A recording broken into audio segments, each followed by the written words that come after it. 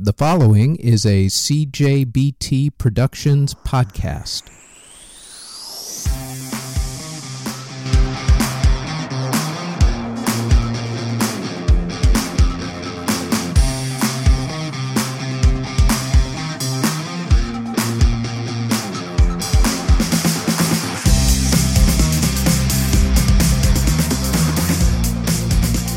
This is Music History Today for April 28th. On this date in 1940, the song Pennsylvania 65000 was recorded by the Glenn Miller Orchestra.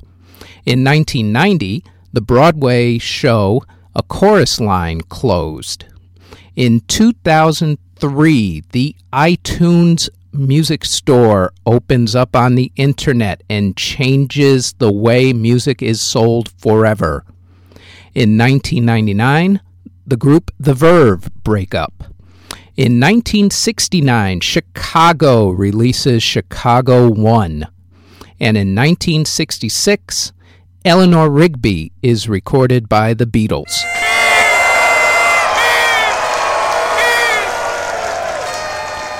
Birthdays for today. Happy birthdays go out to singer and actress Anne Margaret. Also, Jimmy Barnes, Daisy Berkowitz from Marilyn Manson, rapper Too Short, and Kim Gordon of Sonic Youth. And that is it for Music History Today for April 28th. For more facts and music history, visit our Facebook page at Music History Today.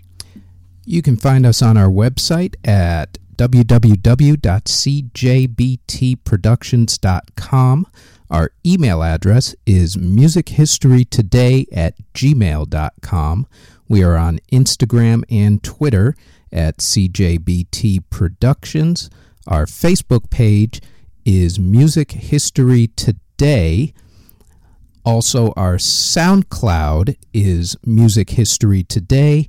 And you can find us on YouTube by searching Music History Today. This has been a CJBT Productions podcast. Thank you very, very much for listening.